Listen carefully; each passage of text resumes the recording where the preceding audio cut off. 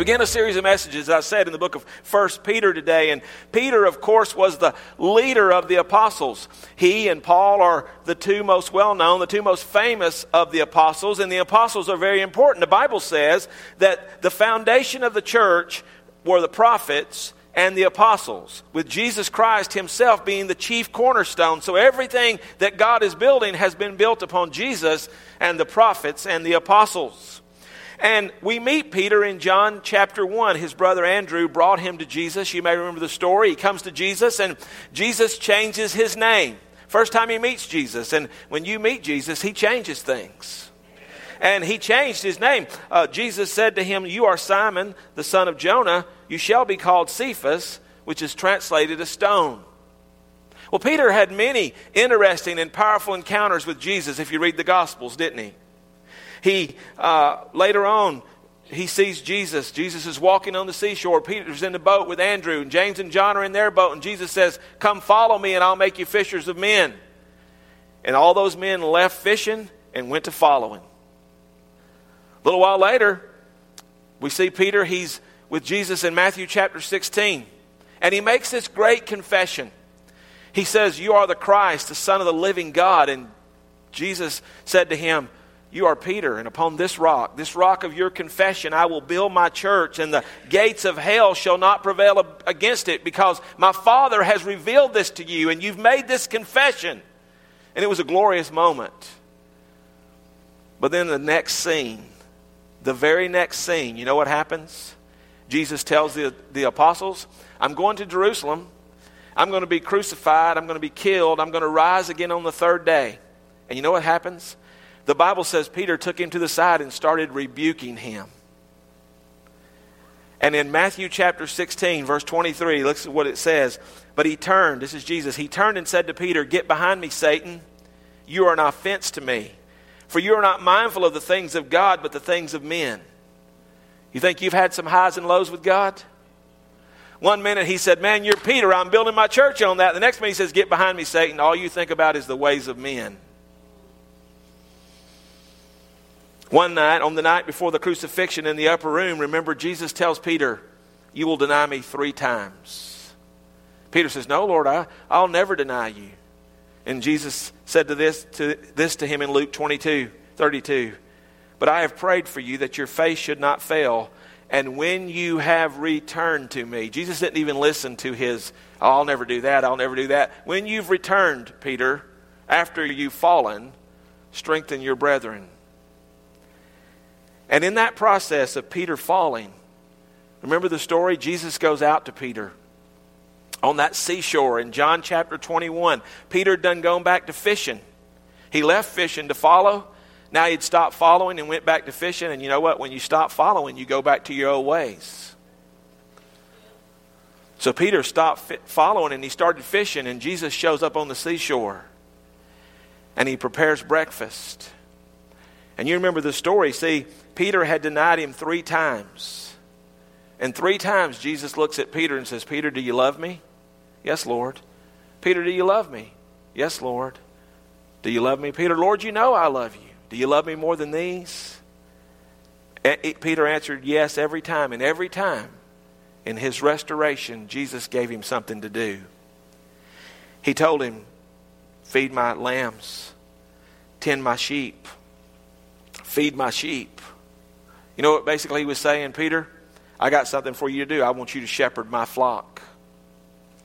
One of the most interesting things happens at the end of that chapter. After he tells him 3 times, "I love you, Lord, I love you, Lord," here's what Jesus does. He tells Peter that you're going to die for me, and I'm going to tell you how. John chapter 21, verse 18 and 19. Look at this. "Most assuredly I say to you, when you were younger, you girded yourself and walked where you wished. But when you're old, you will stretch out your hands, and another will gird you and carry you where you do not wish." In other words, you're going to be bound, and they're going to lead you to places you don't want to go, and they're going to lead you to your death. This he spoke, signifying by what death he would glorify God. Listen, that's what I want said about my death, that I would glorify God. But look, he told him, you're going to be bound, you're going to go places you don't want to go. And when he had spoken this, he said to him, "Follow me." He says, "I'm going to tell you, you're going to die for me, Peter. They're going to bind you. You're going to be taken to places you don't want to go, but follow me anyway." And you know what Peter did? He followed him. And this letter that we are beginning to study today is part of Peter's shepherding the flock. It's part of Peter's strengthening the brethren. It's part of Peter's following Jesus. Now, there are four main themes of 1 Peter that we need to understand before we study this book. It will help us to understand it as we work our way through it over the next couple of months. The first theme is salvation. This is what this first and much of the second chapter is about. It's the foundation upon which our lives are built. Just like that song, we got saved, and God changed everything when we got saved. And as saved people, He's going to tell them that they're strangers and pilgrims in this world. Your life changed when you got saved, and this place is no longer your home. We read it in verse 2 there. In verse 1, he says, to the pilgrims. To the pilgrims. Pilgrims are alien residents or strangers. Over in chapter 2, if you have your Bibles open, he refers to it again. Chapter 2, verse 11. Look what he calls them there. Beloved, I beg you as sojourners and pilgrims, abstain from fleshly lust, which war against the soul. He says, you are strangers and pilgrims. They were citizens of heaven now, and though they were scattered apart across these 5 regions of the Roman Empire, the Pontus, Galatia, Cappadocia, Asia, and Bithynia, those were all parts of northern Asia Minor, which is modern-day Turkey. That's where they were scattered abroad. But he says, listen, that's not your home. You're a stranger. You know what a stranger is? A stranger is someone who's in a land that's not home. But you know what a pilgrim is? A pilgrim is someone who's heading for home. You're both. When you got saved, you became a stranger to this world. This world that you had only known all your life became a stranger to you. And you're passing through and you're heading home. You are a stranger and a pilgrim. The second theme that he gives, which is closely tied to this, is second coming. Second coming. It's a minor theme in my understanding because Peter doesn't explain it. He just references it over and over again. He just references the end time. He references Jesus coming. Look, you have your Bibles open. Look at verse 5. He's going to talk about it at the very last of verse 5. Who are kept by the power of God through faith for salvation, ready to be revealed in the last time. In verse 7, he says this. At the very end of that, he says, may be found to the praise, honor, and glory at the revelation, the future revelation of Jesus Christ. That's what the book of Revelation is about. Jesus appearing again. So Peter, he references the second coming because, listen, salvation is not complete until we are with Him. It's not finished until we are with Him. I'm saved, but one day I'm going to be saved to sin no more. I'm going to be with Him. Whether I get there by death or I get there because He shows up. Second coming. The third theme is submission. He is going to tell them of the submission to government, submission to masters. He's going to talk about submission in marriage. He's going to talk about submission to their elders. And of course, he's going to talk about submission to God. Humble yourself, therefore, under the mighty hand of God, that in due time He may exalt you. Humble yourself. Trust Him. The last theme, and this is the major theme, is suffering. Suffering is the major theme of the book of 1 Peter. The Thompson Chain Reference Bible, which I use a lot in my studies, says it is the key word of the book. At least 15 times in 5 chapters, Peter references suffering, and he uses 8 different Greek words to describe it. Warren Wiersbe says this, some of the Christians were suffering because they were living godly lives and doing what is right and good. We think, well, you shouldn't suffer for doing what's right and good. You're a stranger in this world. Some were suffering because they had taken the name of Christ. They called themselves Christians. People are still suffering. I saw a thing on Facebook, a story where a Muslim man stabbed his wife 15 times because she converted to Christianity. Killed her, stabbed her 15 times. She took the name of Christ. Some were being railed at by unsaved people. Peter wrote to encourage them to be good witness to their persecutors and remember that their suffering would lead to glory. Peter had experienced this. Remember, he was thrown into prison. They healed a man out by the temple, by the beautiful gate. And next thing you know, Peter was thrown into jail. He was beaten.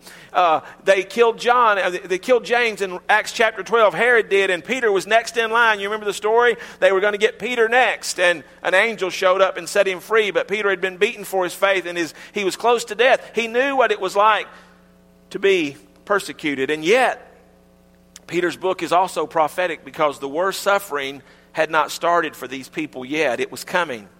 This is a prophetic book. He's warning these people that suffering is on the horizon. In chapter 4, verse 12, he says this. Chapter 4, verse 12, "Beloved, do not think it strange concerning the fiery trial which is to try you." Which is yet to try you is the tense. It has not happened yet. Oh, you're suffering, but there's more suffering coming. John MacArthur gives us a good background on this. Listen to this. The dark clouds of the first outbreak of official persecution instigated by the insane Emperor Nero were already gathering on the horizon, seeking scapegoats to divert the public's suspicion that he had started the Great Fire of July 64 that devastated Rome. Nero pinned the blame on the Christians, whom he already perceived as enemies because they would worship none but Christ. See, Christians wouldn't worship the emperor. They only worshiped Jesus. And the Romans became suspicious of them. So how did he persecute them? As a result, they were encased in wax and burned at the stake to light his gardens. They became human candles. He crucified some, and others he threw to wild beasts. And it was as a result of Nero's persecution that both Peter and Paul were martyred. 1 Peter will teach you how to suffer. It will teach you to keep your faith when you suffer. It will teach you to accept suffering even though you can't make sense of it. So how do you strengthen and encourage people who are suffering and hurting? How do people live secure and with assurance in a world that's increasingly hostile to them for their faith? How can people live with hope when they're told persecution is awaiting you and it's going to grow? There's only one way and one way only. Those people must know that they're saved and be absolutely sure that they are under the loving care of God. Regardless of circumstances, regardless of situations, we must know and believe that our Father is watching and caring for us. And this is what Peter is seeking to do as he begins this book. Because he's going to remind them they're true believers. And nothing that happens in this world can change that. Nothing that happens in this world can overcome their status as the children of God if they've truly believed. So true believers have hope in suffering. And I'm going to give you 3 reasons from this text that we studied that we saw this morning. The first thing is true believers are chosen by the Father. They have hope because they are chosen by the Father. He calls them elect. Those pilgrims in verse 1, that means this is not their home and they're passing through. But he says, because you are elect according to the foreknowledge of God the Father. While this world may turn against you, the Father has chosen you, is what he's telling them. The word elect means to pick out, to select. It means, it's similar to the idea of the church, the called out ones. The word elect or chosen is used in the Bible to speak of Israel in the Old Testament, to speak of angels. There are elect angels. It spoke of Jesus himself. He was the chosen Savior. And it also speaks of the church. And the Bible says it's according to foreknowledge. You notice that? According to the foreknowledge of God. You know it's foreknowledge because God chose us in eternity past. God chose us in eternity past. Ephesians 1:4 says this, just as he chose us in him before the foundation of the world, that we should be holy and without blame before him in love. Holy. He chose us in him. Now there are many various interpretations of what this means, this idea of foreknowledge. I believe it means that God has a complete and total understanding and knowledge of me as a person and everything about me. Everything about me, everything I would ever do, everything I wouldn't do. God knows you better than you know yourself. The Greek word foreknowledge is the Greek word prognosko. We get our word prognosis from it. When you go to the doctor makes a diagnosis. You tell him the symptoms, he tries to diagnose the problem, and then he or she tries to make a prognosis. What are we going to do to fix it? What's going to be the outcome? In 2 weeks, hopefully you'll be better. That's why they say, in 2 weeks, if you're not better, call me. Because we're saying we got 2 weeks. That's our prognosis. Sometimes the prognosis are good. Sometimes they're not any good. But this word means that God knew us. He loved us. He chose us. And His prognosis for us was that we would be saved. That we would be His. This week I was reading my devotions, and I get email devotions every day from Adrian Rogers Ministry, Love Worth Finding. And on the day that I was writing this sermon, finishing this sermon, this was my devotion for that day. Listen to this. This came right out of his email. Did you know that God chose you before He laid the foundations of the earth? I was like, yes, sir, I did. I've been studying that. Thank you, Lord. He says this, you talk about old-time religion. Well, friends, you can't get much older than that. Before there were any trees, mountains, birds, and bees, God chose you to be one of His children. And then he quotes Spurgeon. Charles Haddon Spurgeon said, God certainly must have chosen me before I came into this world, because He never would have chosen me afterward. Absolutely. You're not that prize at the county fair you thought you were. That means that you and I cannot take the credit for our salvation or bear the weight of maintaining it. 1 John 4:19 says, we love Him because He first loved us. God's choosing doesn't nullify my responsibility to believe. My responsibility is to believe when I hear the gospel. Matter of fact, faith is all over this text. The response to God's choosing is to believe. Matter of fact, look at verse 5 again. Who are kept by the power of God through faith. Verse 7, that the genuineness of your faith. Verse 9, receiving the end of your faith, the salvation of your souls. Election and faith belong in the same sentence, and it's a sentence only God can write. I believe that God chose me, but yes, I must also believe. John Phillips, in writing on this subject, says this, God has elected a certain company to become members of the royal family of heaven. However, He never violates our own volition. God woos. He doesn't ravage. He doesn't endow His creatures with wills of their own, with the power of choice and personal accountability for their behavior, and then act as though they had no such thing. God's election of certain members of the human family to become members of the heavenly family takes into full account the response of each individual when confronted by the Holy Spirit with the offer of salvation. As people study the Bible, there's this great tension between God's choosing and man's believing. And some people say, well, you can't have both. And so they believe in one or the other. And here's what I do. I believe that it's deeper than I can understand. And I just trust that God has worked it out. And I just believe in God choosing me. And God, under the Holy Spirit's conviction, enabled me to believe. And Peter is reminding them that though they're suffering and though they're going to suffer in this present life, God chose them in the past, and He will not leave them in the present. God chose them before there was one day of their life, and on the worst day of their life, He will not abandon them. See, God didn't choose you to lose you. God didn't choose you to abandon you. God chose you. When Peter fell, it was Jesus that came after him to restore you. And this morning, if God's chosen you and you're His, He's after you to restore you if you've fallen. He's after you to strengthen you when you're weak. He's not going to let you get away because He loves you. You and I have hope because we've been chosen by the Father. The second reason true believers have hope is because true believers are consecrated by the Spirit. We're consecrated by the Spirit. He says there in verse 2, elect according to the foreknowledge of God in sanctification of the Spirit. In sanctification of the Spirit. The word sanctification means to set apart, to make holy, to dedicate, to consecrate. I use the word consecration. It's used all over the Bible. It's translated, both these words are translated from the same word. But the English word means this. It means to set apart as holy, to make or declare as sacred, and to devote entirely.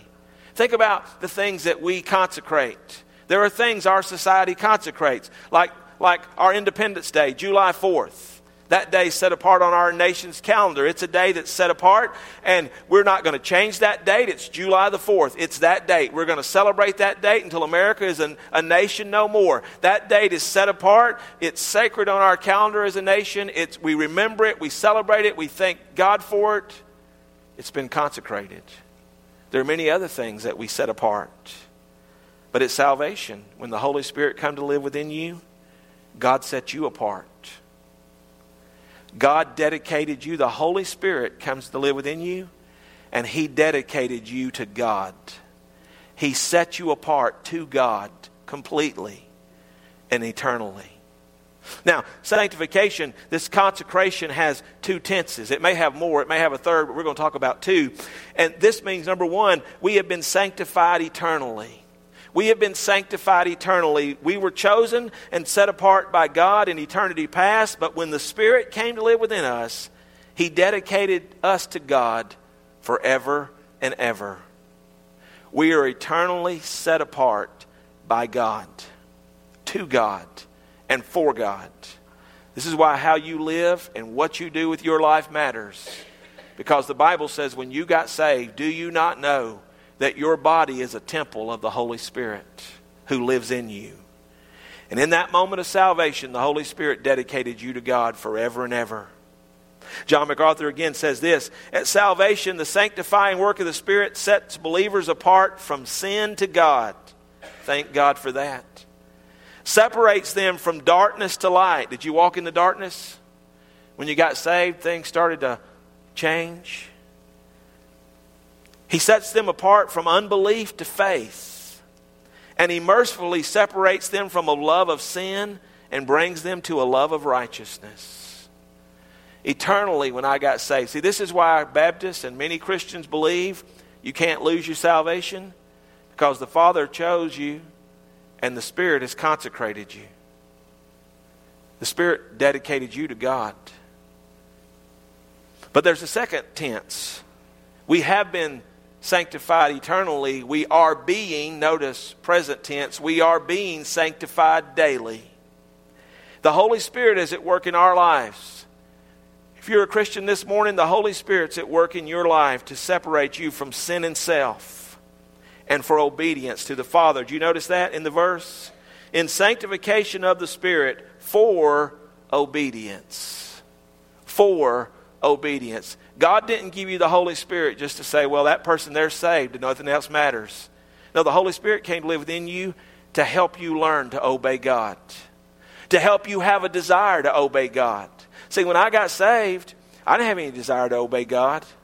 I got saved and I didn't know what was going on, but there was something working in me. I didn't want to do certain things anymore. And I still did some of those things. But amazingly, I felt terrible about it.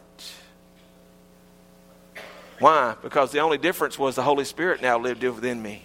And He felt terrible about it. He felt terrible about those things I do and those things I did. This is why the Bible warns us as Christians not to quench the Holy Spirit. 1 Thessalonians 5:19 says, do not quench the Holy Spirit. Why? Because the Spirit's going to lead you to obey God. And I'm going to tell you right now, if you're disobeying God, it's because you're quenching the Holy Spirit and you've stopped listening to God. And you can be a Christian and be rebellious. You can be a Christian in a foreign land. You can be a Christian and be in the hog pen of sin. The Spirit works to lead us to obedience. And now we're responsible to yield our lives to the Holy Spirit. We're responsible to take the Word of God and listen to it and let God lead us and consecrate our own lives daily. Many times I pray in the morning, Lord, fill me with the Holy Spirit. The Bible tells me to be filled with the Spirit, doesn't it? Galatians chapter 5, be filled with the Spirit. Do not be drunk with wine. Ephesians chapter 5, do not be drunk with wine, but be filled with the Holy Spirit. That's my responsibility. So I get up in the morning and say, Lord, fill me with the Holy Spirit. Fill me. Cleanse me of all this stuff that's in me that would keep me from obeying you. Cleanse me from the decisions that I've made and the things that I'm doing wrong. And let me walk in holiness because He's going to lead me to obedience so I can be holy. And the Bible tells us in 1 Peter that we're to do this. Look down in verse 15, chapter 1, verse 15. Look at this. He's going to tell us. But as he who called you is holy, you also be holy in all your conduct, because it is written, be holy, for I am holy. Well, how in the world can I be holy? I got to have the Holy Spirit. And the Holy Spirit has to have me. But that's still my response. Be holy in all your conduct, because God is holy, and now God lives in you. Be holy. It's our part to seek to yield to the Spirit and live out a holy life. We're to yield to the Spirit. We're to obey the Word. We're to seek holiness. You know why Christianity's got such a bad testimony? It's not because of Jesus. It's because people who claim Jesus and live for the world and live for the flesh are not being sanctified to obedience to God. The best picture that I know of, an earthly picture of sanctification, is marriage. It is a beautiful picture of sanctification. And we talk about the sanctity of marriage. What does that mean? The set-apart nature of marriage. Marriage between a man and a woman is set apart to God. That's why all these redefinitions and all this other mess that the world is doing is blasphemy to God, because God set marriage up. It was the first institution He created, and everything that defiles it is sin. And the Bible says that God will judge people who defile marriage. But marriage is a beautiful picture of sanctification. Just think about it. A man and a woman get married, and that man comes out from all the men in the world, and that woman comes out from all the women in the world, and they come together, and the two become one. They belong to each other now. He doesn't belong to any other woman. She doesn't belong to any other man. They've been set apart for each other, sanctified. On December the 19th, 1988, Karen became my wife. And on that day, she became my wife, I became her husband. But every day since then, she's had to be my wife. I've had to be her husband. That means I had to decide to present tense actively be her husband. She had to decide present tense actively to be my wife. Now, we had a date, we got married, and we became husband and wife. But every day after that, I had to decide to be her husband, to love her and honor her and cherish her, to walk with her through life. She had to decide each day to do that same thing with me. This is the way it is to be saved. In February 1991, I got saved, and the Holy Spirit came upon me, and God sanctified me for Himself. But every day since then, I've had to get up and decide, am I going to follow? Am I going to yield? Am I going to be holy? Am I going to obey? That's what it means to be sanctified. And the Holy Spirit's at work in your life. And sometimes we come to church and we feel convicted because we're not sanctified people. The Holy Spirit's not going to be satisfied. God's not satisfied with church attending people. God's satisfied with sanctified people. Because that's why He gave you the Spirit. So we have hope. Because we've been chosen by the Father. We've been consecrated by the Spirit. And finally, we've been cleansed by the Son. We've been cleansed by the Son. Verse number 2 continues, for obedience and sprinkling of the blood of Jesus Christ. Sprinkling of the blood. All three members of the Trinity are at work in the selection, sanctification, and salvation of God's people. You may not have thought that your salvation was a Trinitarian work, but it is. All of God was at work saving all of you. Chuck Swindoll says, if you're not careful, you might zip right through and miss the work of the Trinity in your salvation. Many Christians forget, or at least fail to fully appreciate, that the Father, Son, and Holy Spirit work together in perfect harmony to establish our new identity as children of God. And the Bible says the Son's part is to cleanse us from sin. And He does that by the sprinkling of His blood. Now, don't get confused by that word sprinkling. The word sprinkling is never a picture of baptism. It's always a picture of cleansing. Did you know that there's a story where this arises from? There's a story in the book of Exodus where God was setting apart the people of Israel. He was consecrating them in Exodus 19:24. And Exodus 20 is where He gives them the 10 Commandments for the first time. But you know what happens in that story? God tells Moses to gather all the people. And they sacrifice blood. And Moses takes some hyssop And he sprinkles blood on the book. But he also sprinkles blood on those people. It was a picture that this is a holy law, sanctified by blood. And you are a holy people, sanctified by the blood of the sacrifice.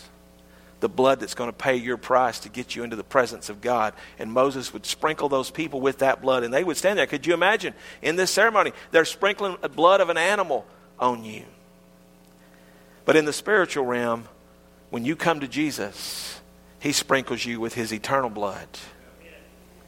Hebrews chapter 9 talks about this, and it tells us the difference. Hebrews 9, 11 through 14 says this, "But Christ came as high priest of the good things to come, with the greater and more perfect tabernacle, not made with hands, that is, not of this creation." So he's comparing this Old Testament tabernacle where Moses was at. He says, that's made with hands. That's where Moses was, but he said, Christ didn't come into that one. Not with the blood of goats and calves. That's what they had. But with his own blood. He entered the most holy place once for all. He went into heaven.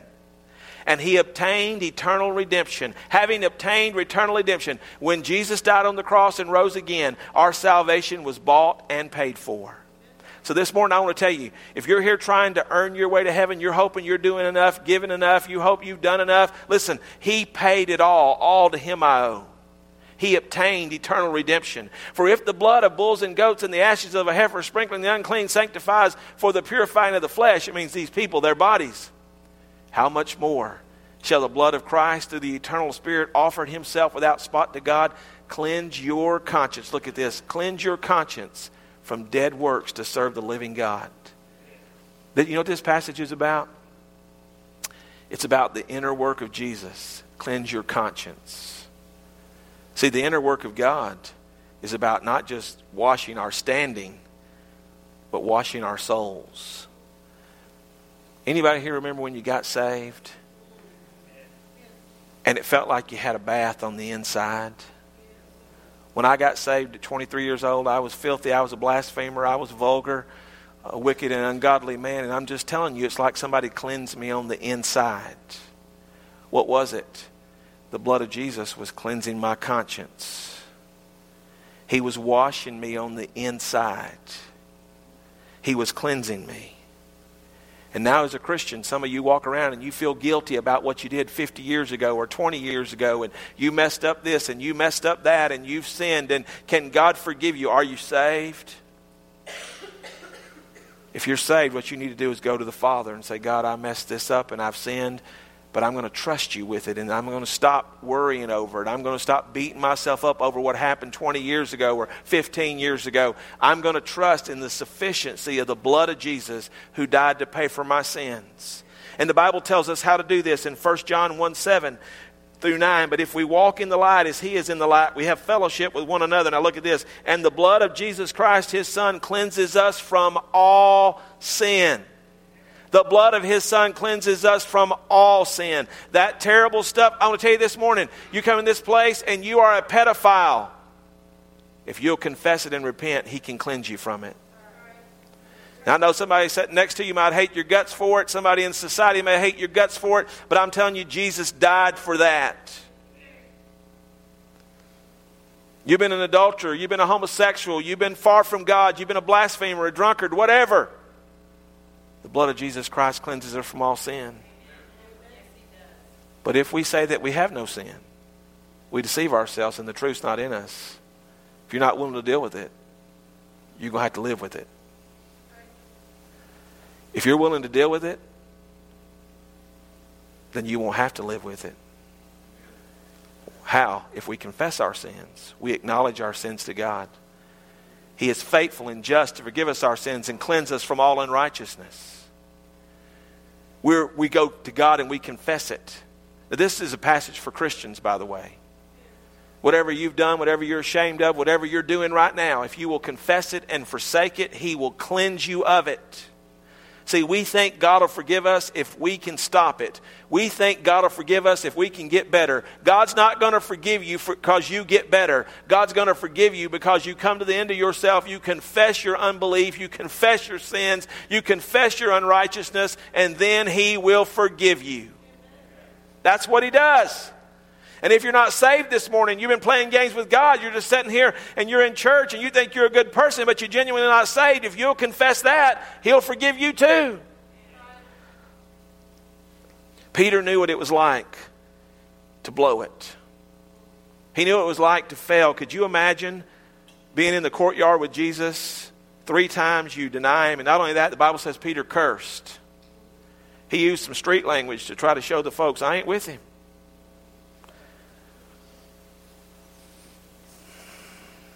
And then to see Jesus look at him, the Bible says Peter went out and wept bitterly.